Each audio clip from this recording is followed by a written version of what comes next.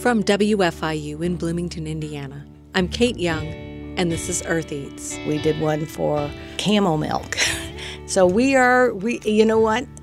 My feeling is if you're passionate about it and it's feasible and it's agriculture, then we've crossed the biggest hurdles right there. This week we talk with Farm Loan Officer Kathleen Walters for part 2 in our series, Have Sheep, Will Farm, a story about a young couple searching for their farm home.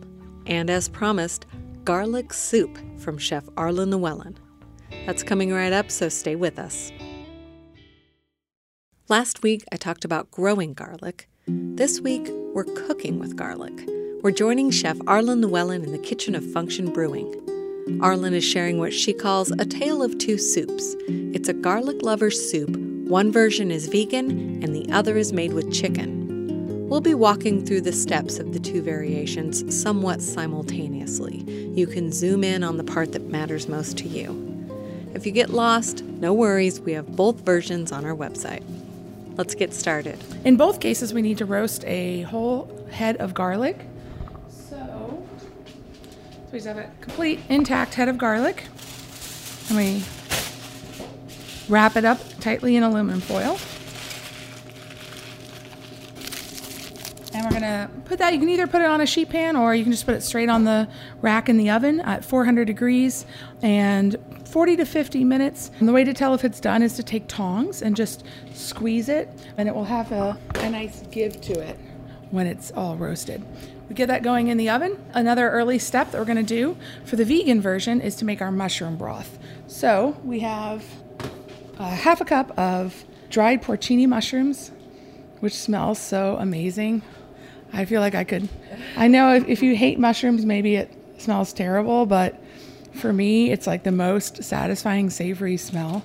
I thought we'd talk a little bit about my approach to making a recipe vegan. One of the things is to think about specifically how you want the flavors to come across rather than just doing straight substitutions. So somebody might look at the chicken soup recipe, which came first. I've made this at a restaurant several times, and say, oh, well, you should just substitute vegetable stock for chicken stock. But in my experience, vegetable stock is not always a great substitute.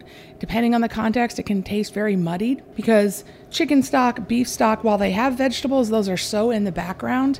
And the stock itself is bringing a very strong, specific, meaty flavor. So in this case, I would much prefer a very strong, meaty flavor of a mushroom rather than the complex and, as I said, sometimes muddled flavor of a veggie stock. So we're just going to make our own mushroom stock, although you can certainly buy mushroom stock concentrate in the soup aisle at the grocery store as well.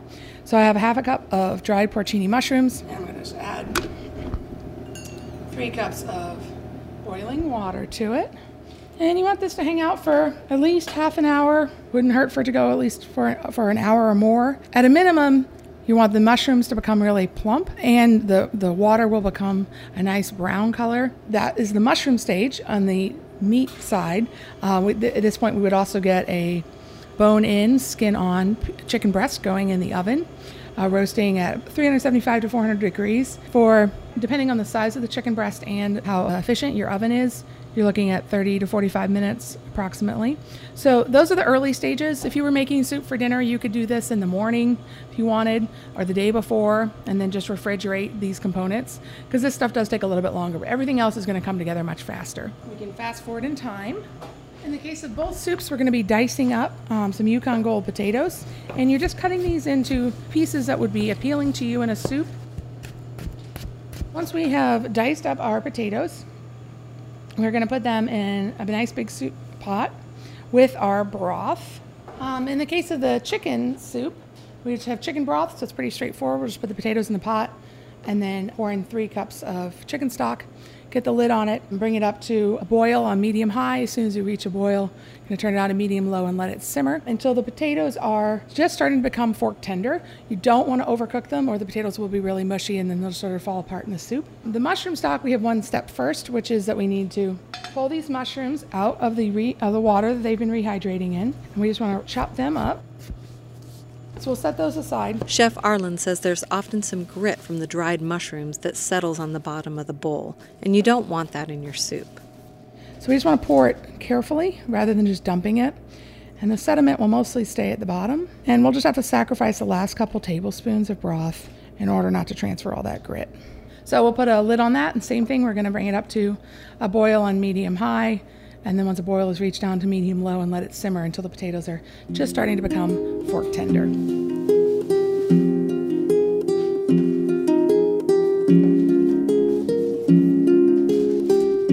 So we have our potatoes cooked in stock that have become fork tender, and then to add to those, we're going to be adding cream cheese, 8 ounces of cream cheese. We have a nice vegan cream cheese for the vegan one and a traditional dairy one for the chicken soup. Lots of vegan cream cheese options out there to choose from. My favorite is Kite Hill. It's going to be bringing a lot of body and richness to the party. We're going to ladle out approximately a cup's worth of the broth and potatoes into a metal or glass bowl, as well as our roasted garlic cloves. So because we started with a full intact head of garlic, we're going to have to squeeze out the cloves now, but that is, I find personally, very satisfying. You end up with this really gooey, sticky, very savory garlic mixture that just wants to pop out of the cloves when you apply pressure to it. If you don't have an immersion blender and you have a blender that can handle the heat, you can just ladle this straight into your blender. And then we're going to add our cream cheese to this mixture. So this is how we're getting some body in the soup, because these potatoes are going to blend up with the cream cheese and create a nice rich base, which we will stir back into the rest of the soup. I don't know about you, but immersion blenders are like my favorite kitchen appliance. Although the challenge is definitely, when you're using a smaller amount like this, is to try to make sure you keep the immersion blender immersed, because if it gets a little too high, most of the brands have holes on the side and you could end up shooting hot liquid out. So you do want to make sure that you have kind of a small bowl, you tilt it to the side, and you stick your immersion blender all the way in. If you're concerned about this at all, again, you just use a traditional blender.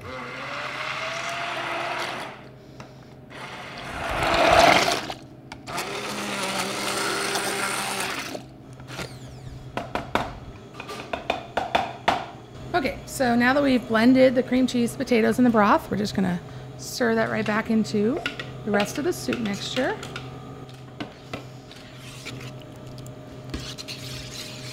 And now we have a nice creamy soup that's still brothy as well.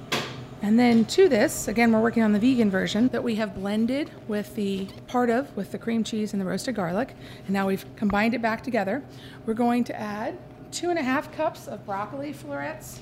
So we're going to add that to our still warm soup that's been blended with the cream cheese and roasted garlic. As well as the broccoli, we're going to add our rehydrated mushrooms.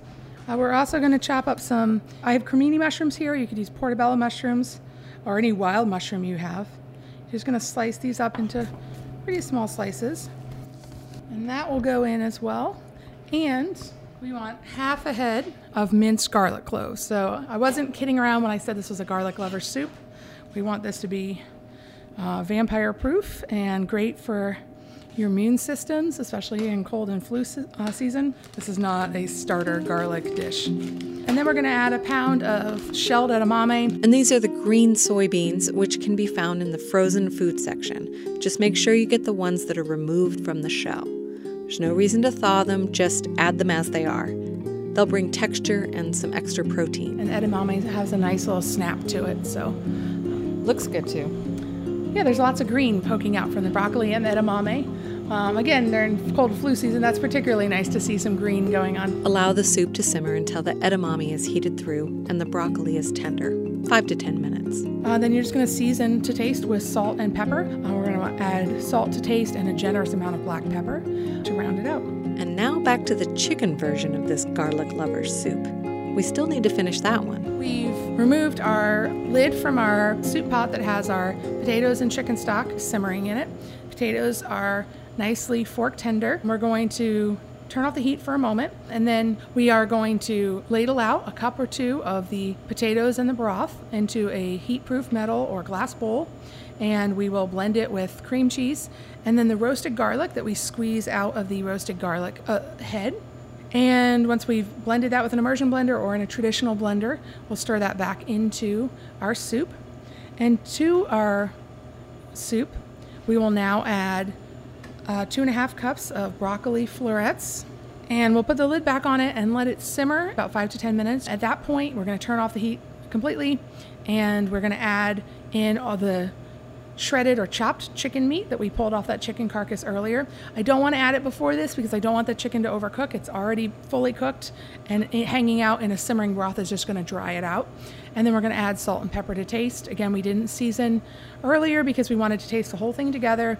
And the chicken stock and the cream cheese will have already added some salt, so we're going to taste that and see what else it might need. So there you have it, a garlic lover's soup prepared 2 ways, one vegan and one chicken. These recipes come from the kitchen of Function Brewing, where Arlen Llewellyn is the chef and her husband Steve Llewellyn is the brewer. Check out both of these recipes, as always, at eartheats.org. We gave both of the soups a taste. That is some intense garlic. I think because some of it's fresh or, hasn't been cooked for a really long time, it's really got an intensity. Right. But not that raw garlic bite, I don't think. It's very garlicky, but it isn't that sharp. It's just really pronounced.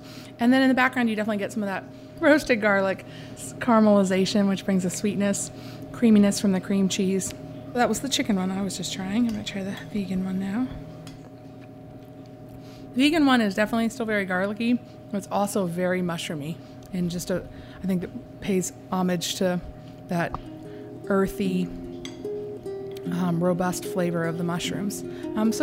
It's interesting that they have so many ingredients in common, but they are such different soups.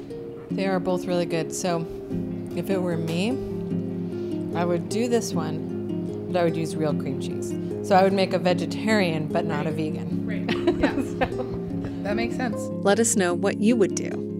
And if you try either of these soups, drop us a line. We'd love to hear how it turns out. Email us, eartheats@gmail.com. Production support comes from Elizabeth Rue, enrolled agent providing customized financial services for individuals, businesses, and disabled adults, including tax planning, bill paying, and estate services. More at personalfinancialservices.net. Bill Brown at Griffey Creek Studio, architectural design and consulting for residential, commercial, and community projects. Sustainable, energy positive, and resilient design for a rapidly changing world. Bill at griffeycreek.studio. And insurance agent Dan Williamson of Bill Resch Insurance, offering comprehensive auto, business, and home coverage in affiliation with Beacon Insurance. Beyond the expected. More at 812-336-6838.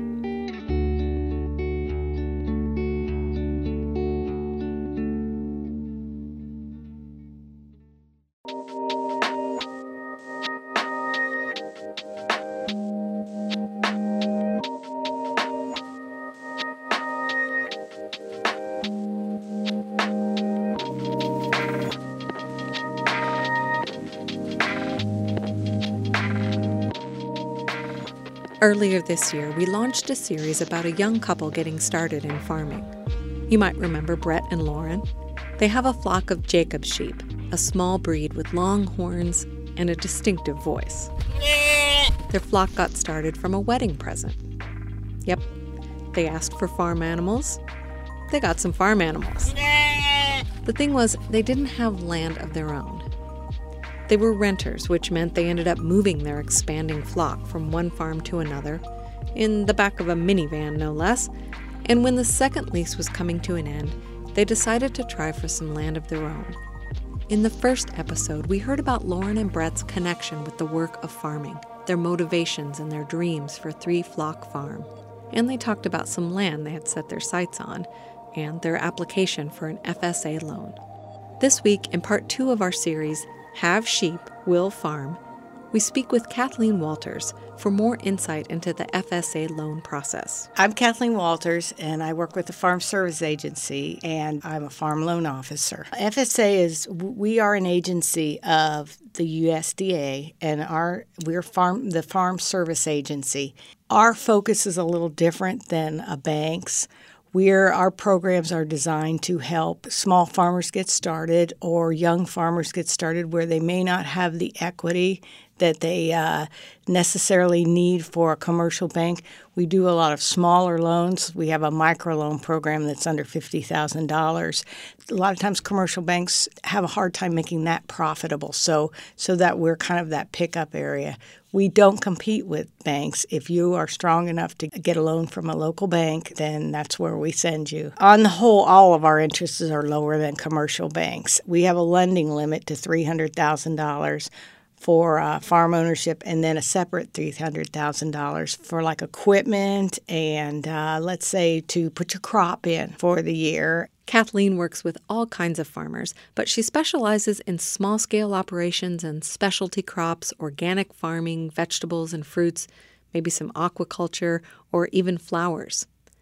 I asked Kathleen about the specific requirements for these types of loans. We have to be able to collateralize it. We are still under that umbrella, and managerial experience is important. We want to see that you've thought it through, and maybe you've done it at a small scale. For instance, I have one up in my area that does pumpkins, and they started with 6 acres.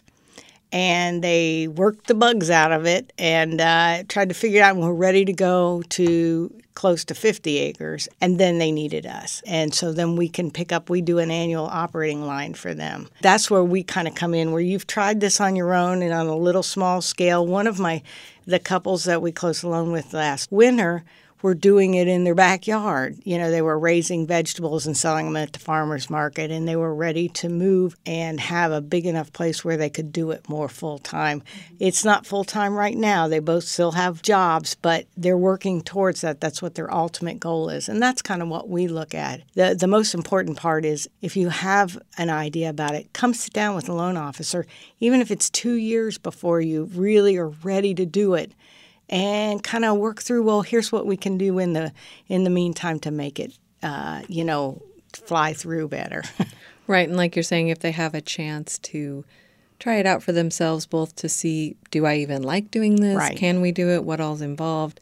Because when you're just thinking about it, you don't really know what it's like. Yes. Right. And what kind of problems you might encounter. And organic farming and a lot of the producing fruits and vegetables is a lot of hard work. And you can tell that the people that I work with are truly committed to it and have a passion for it. And that goes a long way to knowing that they're going to have setbacks. Everybody has setbacks. But the thing is that we have a plan. We did one for camel milk.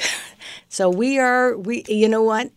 My feeling is if you're passionate about it and it's feasible and it's agriculture, then we've crossed the biggest hurdles right there. So I've been hearing that the average age of farmers in the United States is around 60. There is an aging farming population, and so as part of what's happening with these government programs is to encourage young farmers to get started and try to move some of those barriers out of the way. Right, and it does do that, and most of my borrowers are fairly young. So you serve beginning farmers, but also can help if somebody, like you said, gets in a tight spot. So they may be an existing farmer, but they've had a bad season or need some new equipment because something has failed or whatever, and they need a loan. Or there could be this one piece of land that came up for sale right with them that may not ever come up for sale again that's perfect for them, but they're not quite financially where they need to be at that point in time. Lauren and Brett went to talk to Kathleen about the first piece of land they found. They weren't able to agree on a price with that seller, so it fell through.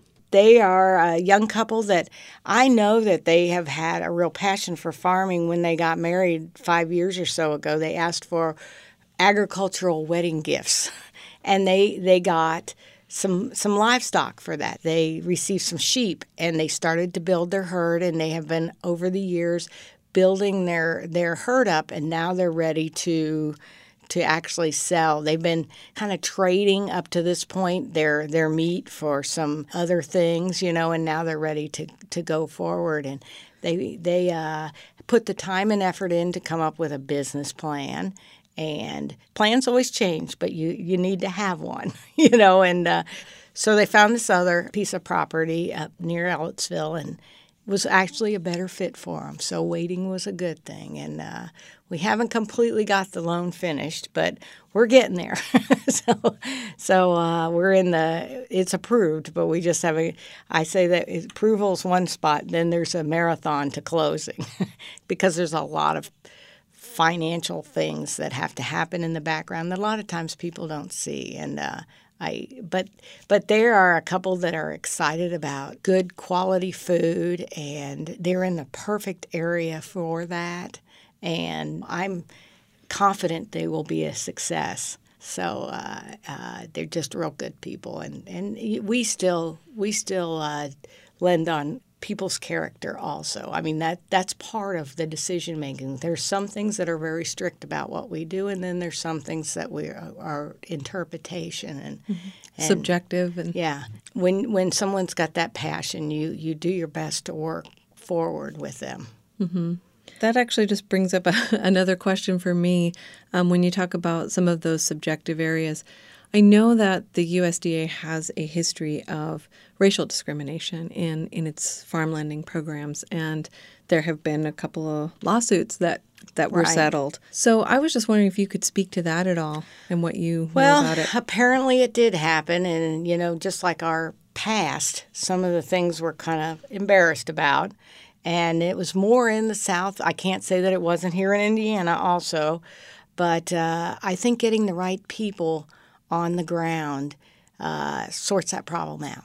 They have a lot of racial diversity training, but I think you just have to have the right people that see each person as an individual, and that will get sorted out. But a lot of the little behind-the-scenes things we do is because of those lawsuits, so that we're sure that we are not being discriminatory. So I asked what kinds of changes they had made within the agency. Apparently, they were not giving applications to people, just turning them away.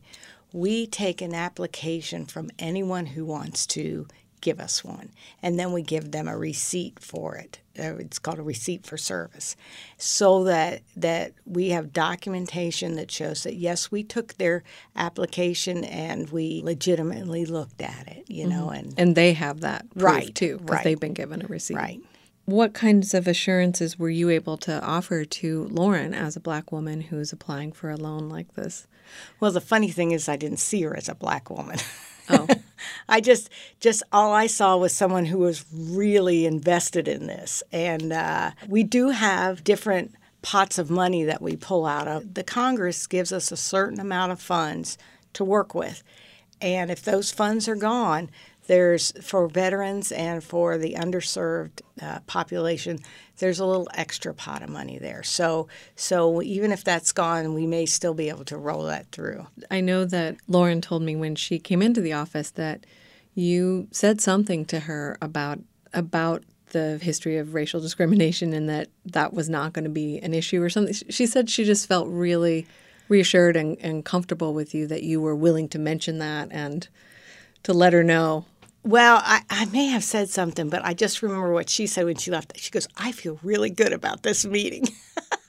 I said, "Well, I'm glad, and I was excited to help them, because it's kind of from my position. I was a hog farmer for 30 years before we retired our hog farm, and I went to work for the Farm Service Agency. So I have that understanding about working for yourself, and having your own goals and visions, not someone above you setting those forth, and you're kind of responsible for it. And when I see them, I get excited for them also. I mean, it has to work, and I do my work to make sure that it does, but I just get real excited for them.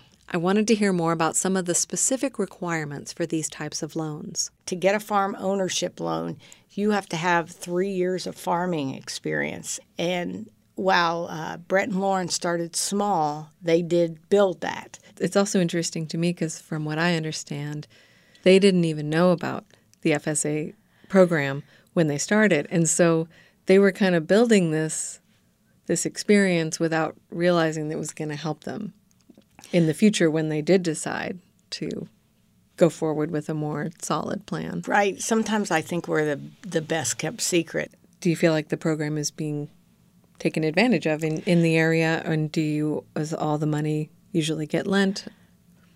Not usually lately. Mm-hmm.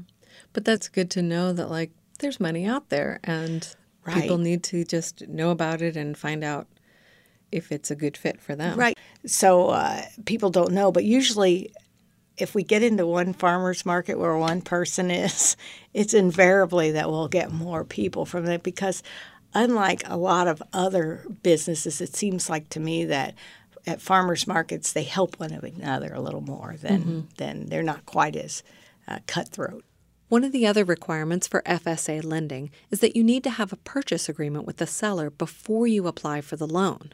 Brett and Lauren came and talked to me before they did, which is what I suggest. If you have some type of idea of what you want to do, come talk to us. Just kind of find out the navigation of it first. And so when you do get that, you can go forward, because part of our application process, unlike a lot of banks, is that we actually ask you to provide a cash flow statement and a projection for that following year, even if you have off-farm jobs. Because a lot of times if banks will see that off-farm job, they go, well, they'll pay for it that way. And we're more geared to agriculture. And so you we want to see the farm succeed. We want to see that. You're not just looking at, do they currently make enough money at their other jobs Right. to be able to pay these payments? Right. The goal of the program is to expand agriculture. You want to see the farm plan work so that they can maybe start cutting back on some of that outside income, because they're actually making income on their farming operation. Right. And I think most of the goals of a two-income family that come to me is to drop the income of one of the partners and have them be 100% into the production. And, that takes time. Oh, yeah. That's all we have time for today. Well, thank you so much for speaking with me, Kathleen. It's been really great to talk to you. Well, I've enjoyed it. That was FSA Loan Officer Kathleen Walters. Please visit the Earth Eats website to learn more about Brett and Lauren's farm dreams, the history of racial discrimination in farm lending, and about applying for FSA loans. Find us at eartheats.org.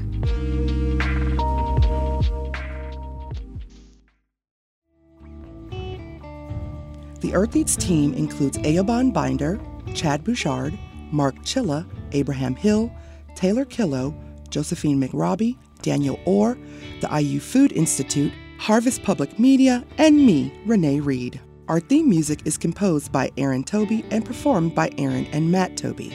Earth Eats is produced and edited by Kate Young, and our executive producer is John Bailey. Special thanks this week to Kathleen Walters, Arlen Llewellyn, and everyone at Function Brewing. Production support comes from insurance agent Dan Williamson of Bill Rush Insurance, offering comprehensive auto, business, and home coverage in affiliation with Beacon Insurance. Beyond the expected. More at 812-336-6838. Elizabeth Rue, enrolled agent with Personal Financial Services, assisting businesses and individuals with tax preparation and planning for over 15 years. More at personalfinancialservices.net. And Bill Brown at Griffey Creek Studio, architectural design and consulting for residential, commercial, and community projects. Sustainable, energy-positive, and resilient design for a rapidly changing world. Bill at griffeycreek.studio.